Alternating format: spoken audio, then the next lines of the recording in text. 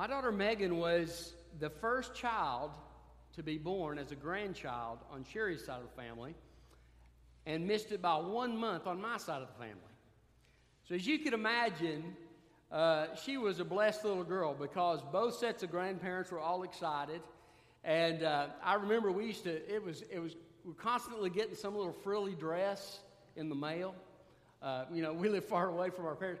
And so, all these toys and things were constantly coming. And it was a great blessing to us, because when you're starting out, it's a help. But grandparents delight to bless their grandchildren, don't they? Somebody once said that the reason grandparents and grandchildren get along so well is because they have a common enemy. So I don't know if that's true, but we're glad that God delights to bless us. And I tell you what, I'm so grateful for the work that God did in sending His Son Jesus Christ to pay the price for our sin. And we need that blessing upon our lives. And Jesus' work on the cross and what Jesus did in living His perfect life and all of these things had an incredible impact and provided incredible blessing for those who would put their trust in Jesus Christ. And in these verses here in the first chapter of John, we're going to talk about some of the blessings that Jesus brings, and some of the names that are given to Him here show the blessings that He brings. This is kind of expounded on and explained in more detail in the rest of the gospel, but it is given to us in succinct, compact form here in the first chapter of the book of John. And so we need to come to Jesus Christ for these blessings. If you don't know Jesus Christ today, you need to choose to turn from your sin and put your trust in Jesus and His work on the cross for you so that you can find His forgiveness and eternal life. If you're here today as a Christian, you also need to come to Jesus for these blessings because He gives us these blessings, but sometimes we don't enjoy them to the full extent because we're not walking with Christ. So you come to Jesus for the full enjoyment of the blessings that He brings as well. The title of my message is The Blessings Jesus Brings. Look with me at John chapter 1 and verse 4. Speaking of Jesus here, He says, "Life was in Him, and that life was the light of men. That light shines in the darkness, yet the darkness did not overcome it. There was a man named John who was sent from God. He came as a witness to testify about the light, so that all might believe through him. He was not the light, but he came to testify about the light. The true light, who gives light to everyone, was coming into the world. He was in the world, and the world was created through him. Yet the world did not recognize him. He came to his own, and his own people did not receive him. But to all who did receive him, he gave the right to be the children of God, to those who believe in his name, who were born not of blood or of the will of the flesh or of the will of man, but of God." The blessings Jesus brings. What are those blessings? Well, the first one I want you to see is he brings a new life. He brings a new life. I kind of like the translation that puts it the order it is in the Greek in verse 4. In him was life. I want you to know something. Jesus is the source of life because he's the creator. But even more, Jesus is the source of spiritual life and the change that comes about only by putting your faith and trust in Jesus Christ. Later on in this book, in chapter 14, Jesus says, "I am the way, the truth, and the life. No one comes to the Father but by me." Something happened in the Garden of Eden. When Adam and Eve sinned, they were cast out of the garden. There was a separation between them and God. But through the cross, the work of Jesus Christ at the cross, you who were far, Scripture says, have been brought near by the blood of Jesus. And this life that comes to the heart of every human being that puts their trust in Jesus Christ is an eternal life. And it is a life that begins at the moment of trust in Christ and lasts forever. Jesus said to Lazarus, to Martha about Lazarus, he says, don't you know that your brother will be raised again? And she says, well, of course he'll be raised in the resurrection. Jesus said, I am the resurrection and the life. He who believes in me, though he were dead, yet shall he live. And he who lives and believes in me shall never die. You see, Jesus Christ will one day raise the dead. Every Christian who's ever put their trust in Christ will be raised to new life, a glorified body that we'll receive at the resurrection. The lost will be raised for the judgment. But there is an eternal life that begins at the moment of salvation. That's why Jesus says, he who lives and believes in me shall never die. Because the moment you put your trust in Christ, a new life begins in your heart. And God begins to help you to experience life the way it was meant to be experienced. You remember Jesus, he's interacting with the woman at the well, and he says, I'll give you water that you'll never be thirsty again. And she says, well, give me some of this water, right? Sounds good. And he talks about it. He says, a well of water will come up from your heart, welling up into eternal life. And he's speaking of that new life that comes to a person who is a child of God. I want you to know, this world talks about life and having meaningful life, but this world cannot supply the spiritual life that Jesus supplies. He is the sole source of this life. And the reason that he can give this life to us when we lost it through our sin is because he died on the cross to pay the penalty for our sin and rose again. And the Bible says because he died, we can live. He brings this new life into us. Jesus said, I have come that they might have life and that they might have it abundantly. You see, that's where it comes. So you come to Christ for life at salvation. He gives you this new life within, so that you can live for him, and you have a new set of desires. You have a new set of just a heartbeat to follow God, and it brings joy to your life.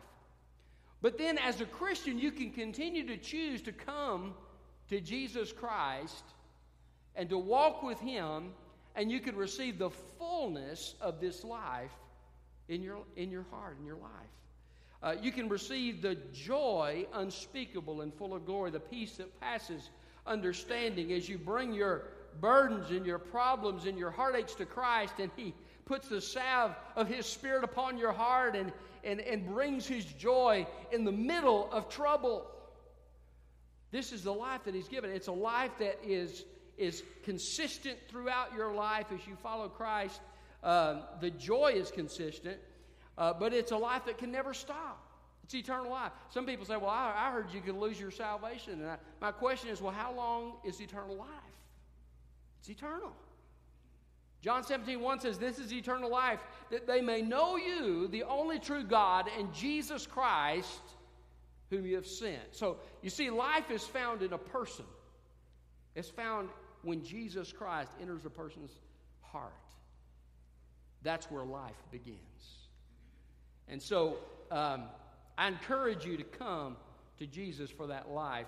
I remember when I was lost and I was struggling about whether or not to give my heart to Christ, and I thought, if I surrender to Christ, if I lay my life down, I'm going to lose this and this and this. I'm not going to be able to do this. And I had this list of things that's the reason there was a struggle, because I didn't want to stop with these things.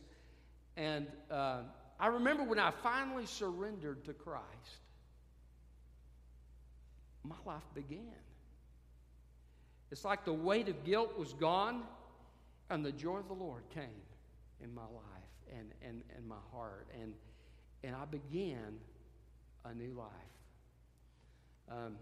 This is what Jesus desires for every person. And John is saying, in him was life. It's still true today. In him is life. Jesus shows that is true because he raised up from the dead. He says, no one takes my life from it. I lay it down and I'll take it up again. Jesus is the source. He is the author and finisher. He is the source of all life. Every breath that you take in your physical body is a gift of Christ. But also your spiritual life is a gift of Christ. Come to Him for that full, abundant life. How often, I'll hear somebody say, my life has been different since Jesus came in. And you've heard Robert share that. Robert shared that a while back, and about how Jesus made a change in his life. My dad was another a case of that, where he had been pursuing wealth, and he found out that it left him empty. It didn't bring the joy he thought it was going to bring. He gave his heart to Christ, and he went from thoughts of suicide to a heart of joy. Isn't that amazing? That's a change. That's a life that can come into a person and change them through Jesus Christ. In Him was life. And so one of the blessings that Jesus brings is a new life. But the second blessing Jesus brings is a new understanding. A new understanding. Look at the second part of verse 4. And that life was the light of men. What does light do? Reveals, doesn't it? Have you ever been walking around in your bedroom when you get up in the morning and you hit your shin on something? And, Mondays usually begin that way, right? And then you turn on the light. It's amazing how much better you can navigate if you've got a little bit of light, right? Jesus says, I am the light of the world. He who lives and believes in me shall never walk in darkness, but he will have the light of life. He says, in Him was life, and that life was the light of men. Look with me. He mentions light shining in the darkness in verse 5. He mentions John testifying about the light in verse 7 and verse 8. But then in verse 9, he says, the true light who gives light to everyone was coming into the world. I like that verse. He gives light to everyone. Jesus is shining the light. By the way, that's the reason His name is the Word, right? In John chapter 1, there's a message to Jesus' life. The message that Jesus brings to us and the understanding that He gives us is amazing. The Bible calls it a mystery that was hidden from the foundations of the world, now has been revealed in Jesus Christ. What does He show us? What does He help us to understand? Well, one thing He helps us understand is how a perfect, holy, spotless God can love and have a relationship with a sinful, wretched people. How do you reconcile those two things? Israel, over and over again in the Old Testament, failed God, sinned against God, sinned against God. He sent them prophets, He sent them kings, He sent them judges, all these different things, and nothing seemed to get through. Nothing could quite deal with the problem of sin. There was this constant going back to what was displeasing to God. And God had told them in His covenant, if you disobey me, you're going into captivity. And indeed, that's what took place. They get back from captivity also in accordance with God's promise. And one of the first things they do is start committing idolatry again. Nehemiah and Ezra had to deal with it. It's a history of failure from beginning to end.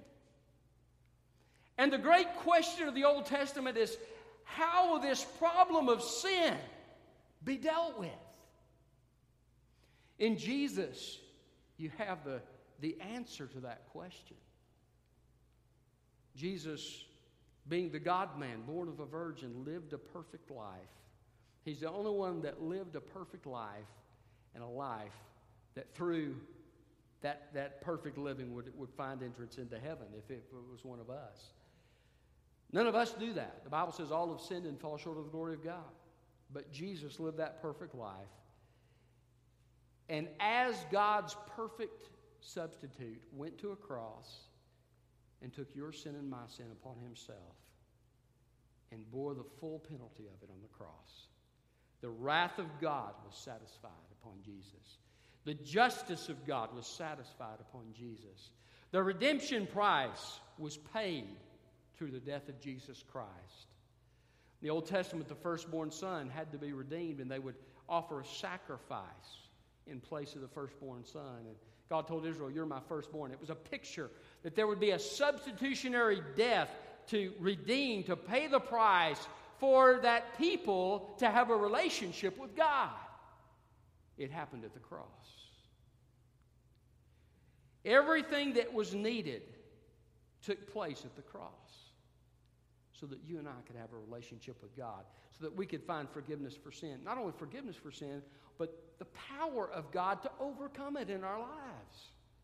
So He sends the Holy Spirit of God, but that could not come unless He first died. That's what He told the disciples. He said, "Unless I go, I can't send the Comforter to you."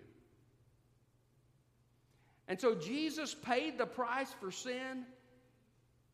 He ascended after His resurrection to the right hand of the Father and sent the Holy Spirit. Everything you and I are, everything you and I enjoy, all comes about through the work of Jesus Christ. Can I tell you, there would be none of us forgiven. There would be none of us going to heaven. There would be none of us enjoying a relationship with God were it not for a man called Jesus Christ who went to a cross to pay the price for our sin. The Bible says there is no other name under heaven given among men whereby we must be saved. Only Jesus could do that. And so He shines that light, that truth to us through His greatest work, His work on the cross. But in everything He did, He was a light. Have you ever thought about this? In the Old Testament, they had explanations about what God was like. Sometimes God would intervene in a circumstance, maybe in somebody's life, and He would do something for somebody, and they would give him a name, like Hagar gave God the name, the Lord who sees me in her trouble. And she says, "God sees me in my trouble." And so we learn about God through the experiences of people and what He does in their lives, and we learn about God through what we're told in the Old Testament, but there's a difference between having somebody described to you and meeting them, isn't there? Have you ever had somebody tell you about somebody, and then when you meet them, it's different? There's something different. You get the full picture. And when Jesus came in how He treated sinners, we saw the heart of God. He told Philip, "If you've seen me, you've seen the Father." In everything Jesus said, in everything that Jesus did, in the heart of Jesus, the compassion of Jesus, the tears over Jerusalem, the intercession that He offered up, and the power that He displayed, all of these things pointed to the Father and said, this is what God is like. He gave us a whole new understanding of what God is like. Jesus gives a new understanding. So as you read the Gospels and you see Jesus responding to sinners, know that He'll respond to you in the same way. God says it's not His pleasure that any should perish, but that all should come to the knowledge of repentance. That's the heart of God. That's why the light shines to every person. Amen? Every person. Even somebody on the far side of the world who's never heard the gospel has seen the glory of God in creation, has been given a conscience by God to respond to Him, and has a sense that God exists and they need to respond to Him. The light is shining. But Jesus is the light like no other light.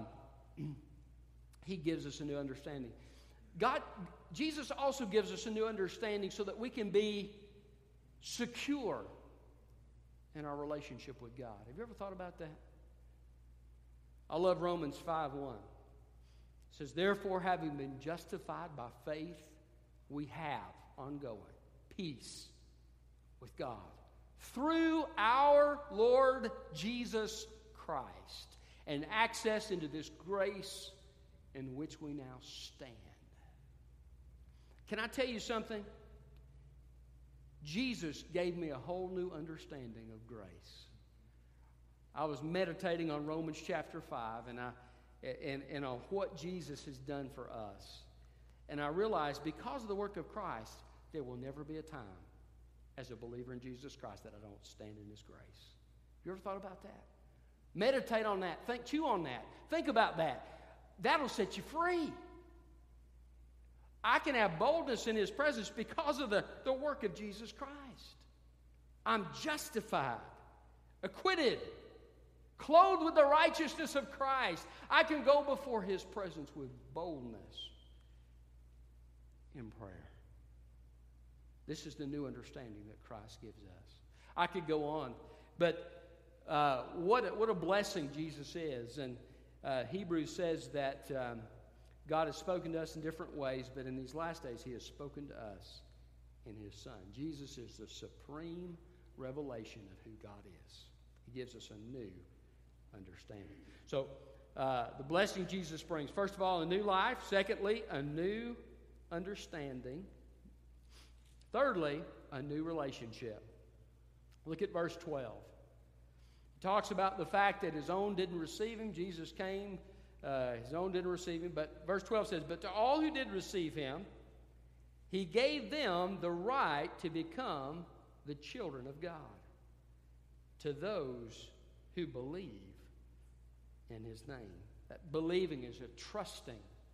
The trust involves that surrender in our hearts, which is repentance. It involves that trust in Jesus to forgive us and to give us the gift of eternal life. But you receive a person. You ever thought about that? Really, that's what salvation is. Yes, you make a choice.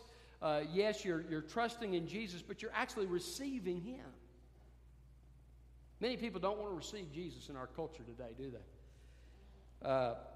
You have people, they want to take Jesus out of any kind of public display. They want to take Jesus and teaching about Jesus out of the school system. They want to banish God's morality and all of these things. They're not receiving it. Guess what? Not much has changed in 2,000 years. He's still coming to His own. His own still aren't receiving Him. But there are some who receive Him. Praise God. Aren't you glad? To those who receive Him, to them He gave the right to become the children of God, even to those who believe on His name. Guess what? You don't have to work it up. Some people think, I've got to get right with God as far as get all my act together and get everything worked out before I can come to Christ. No, you don't. All you got to do is receive Jesus. Receive Him in simple trust. And you'll have the right to be called children of God. It's a new relationship. I heard a story about a little boy. He was adopted, and he was playing with his friend. And his friend told him, I feel sorry for you. He said, because you're adopted. He said, why do you feel sorry for me? He says, your parents are stuck with you. My parents chose me. And that's a picture of adoption, isn't it? So as many as received Him, to them gave He the right to be called the children of God. I want you to know something. That is an amazing, amazing thing. That God would adopt us into His very family. That God would love us and want a relationship with us. Did you know that's been God's heart all the time? Back in the Garden of Eden, the Bible says that God would walk with Adam and Eve in the cool of the day. He'd have fellowship with them, relationship. Of course, that was broken when they sinned. But throughout the prophets and even in Deuteronomy, in the law, you find God saying, this is what I desire. I want to relate to you. I want you to love the Lord your God with all your heart, soul, mind, and strength. But I want to love you. I want to bless you. I want to have a relationship with you. And in the prophets, when they had failed so miserably, He comes back and He says, listen, judgment's coming, but I'm going to tell you, I have a plan of restoration. And what's going to happen when this plan, which by the way was Jesus Christ, when this plan takes place, you will be my people, and I myself will be with you, and I will be your God. That's the heart of God. to relate to you and to me in relationship. Without Jesus, it would have been impossible. Jesus has made the way, first of all, to begin a relationship, but also to continue in it. Did you know the Bible says that Christ's sacrifice takes care of every bit of our sin? The blood of Jesus Christ cleanses from all sin, past, present, future. That's why salvation's a gift. I didn't earn it to get it, and I can't earn it to keep it. It's a gift from beginning to end. You see, without that, I would have no assurance of relationship with God, because guess what? Even though I have the power to overcome sin through the Holy Spirit within me, I don't do it perfectly. I sin against God, and so do you. And so the Bible says we come to Him and we confess our sins. He's faithful and just to forgive us our sins and cleanse us from all unrighteousness. He takes that broken fellowship. It's not that I'm not saved anymore, but there's a distance in my relationship with God. He takes that away so that I can have fellowship with Him again. How does that happen? Through the blood of Christ. The same thing that saved you is the thing that restores your fellowship. There's an old song that says the blood will never lose its power. Can I tell you, that's so true. It will never lose its power in your life. It will never cease to be sufficient to bring you into the presence of God. Hallelujah. So God has a new relationship. And I remember what took place in my life when I was saved. I was raised in church, so I knew all the songs. I knew... I would sing them. They meant nothing to me, but I would sing them. And I knew what to say in church, and I knew how to act, and, to play the church game, right? But I didn't know God. I remember when I first came to that place where I surrendered my life, and I repented of my sin, and I trusted Christ, and all of a sudden, I knew Him. And now, the songs mean something to me.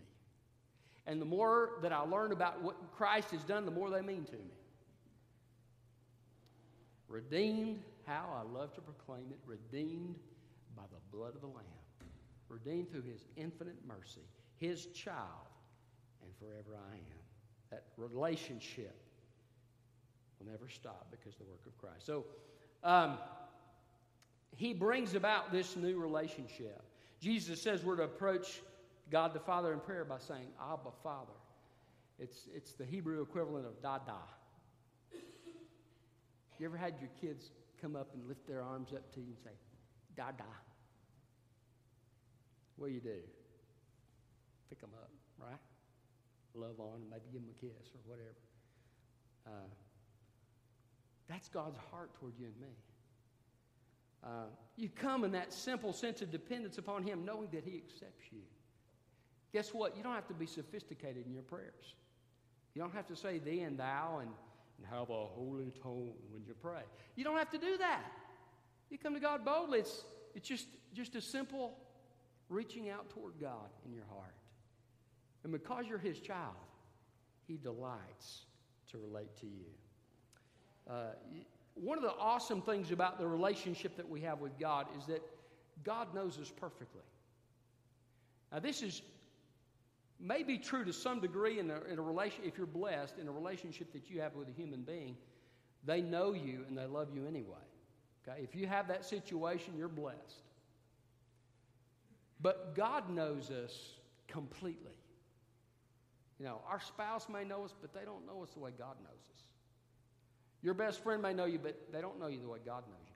God knows every wicked thought you've ever had, every wicked word you've ever said, every wicked thing you've ever done, everything that you were supposed to do that you didn't do. He sees it all, past, present, future. He knows it completely.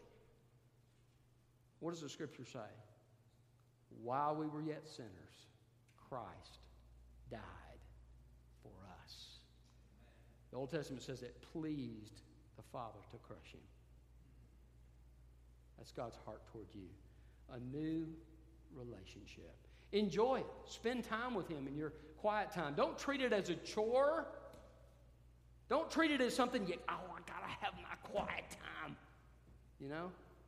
Treat it as a privilege. You get to interact with your Heavenly Father who loves you. You get to share with Him your burdens and concerns. You get to worship Him for His goodness to you.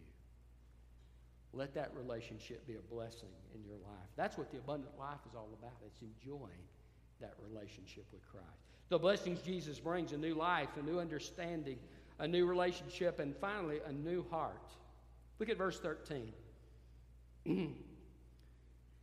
Speaking about those who believe in Jesus, he says, who are born, not of blood or the will of the flesh or the will of man. In other words, this is not a physical birth, but they were born of God. When you make a choice to turn from your sin and put your trust in Jesus Christ, the Bible says you are born again. What does that mean? Well, part of it means that new life begins in you that we talked about earlier. But it also means that you have a whole new capacity for how to live life. The Bible says that before we're saved, we're dead in our trespasses and sin. So you're brought to life. It means that you have a new ability and a new desire to follow Jesus Christ. Sometimes people worry, well, if I come to Christ, how am I going to, I'm choosing to turn from my sin. How am I going to do it?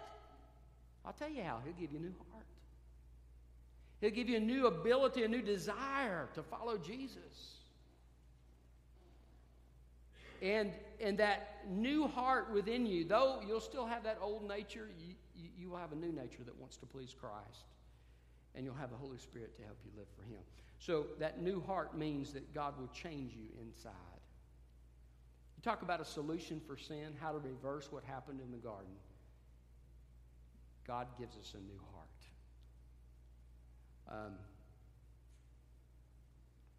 Have you ever, as a believer, had the wrong attitudes in your heart? Guess what? He gave you that new heart, but He can also renew it, refresh it, restore it. My dad's had several heart surgeries, and they put a stent in him and several times. And then they did bypass surgery, and they work on his heart. You know what I found? When they would do those surgeries on him, he would feel significantly better. His color in his cheeks would even be better. And after his bypass surgery, he was telling me, he said, it's like it's taken years off my life. After he recovers, it takes a while to recover, but it made such a difference.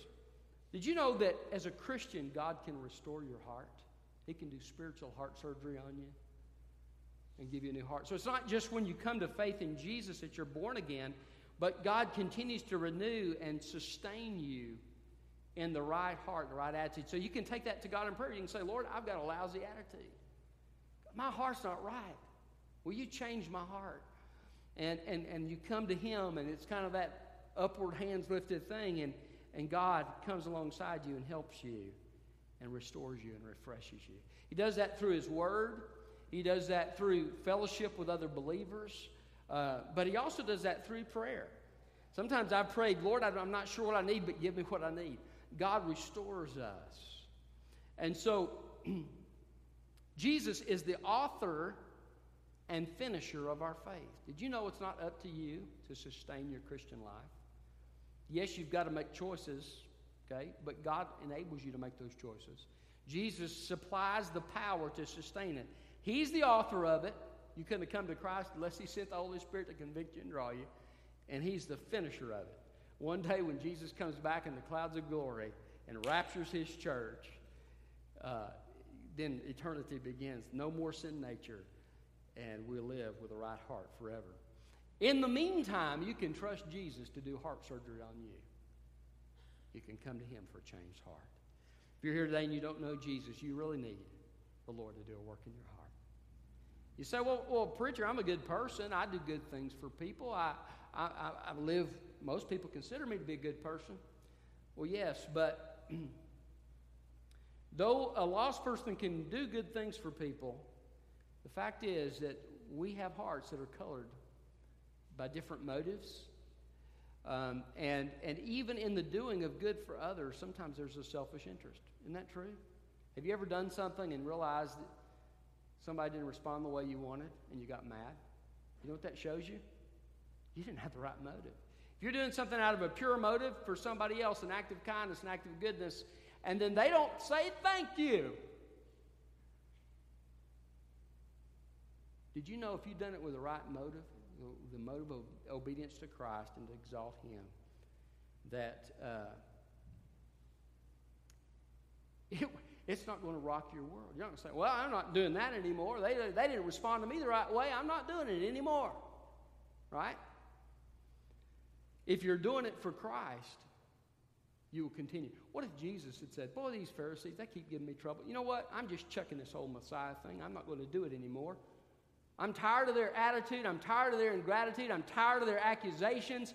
You know, I'm just checking this off. Praise God, He didn't do that. Jesus set His face toward the cross. Why? Because He had a perfect and a pure heart. And He set His face toward the cross because He had a love for you and me. We didn't deserve it, but He loved us anyway. So you need God to do a work in your heart. If you're lost, you need a new heart. Come to Jesus for it. So the blessings Jesus brings, a new life, a new understanding, a new relationship, and a new heart. Come to Jesus for it. He will bring these blessings to your life. Let's pray. Father, thank you for your word. Thank you for the amazing gift of Jesus Christ. Thank you that you love the world so much you gave your only begotten Son. And Lord, I pray that this morning we will receive all that you want to give us as your people. The fullness of that relationship with you, Lord, and the new life and understanding and new heart. Lord, we'll get renewed in our spirit and understand what you've done for us so that we can live that life of joy that you desire for us. And for those here today, Lord, who have never made a decision to turn from their sin and put their trust in Jesus, to receive Him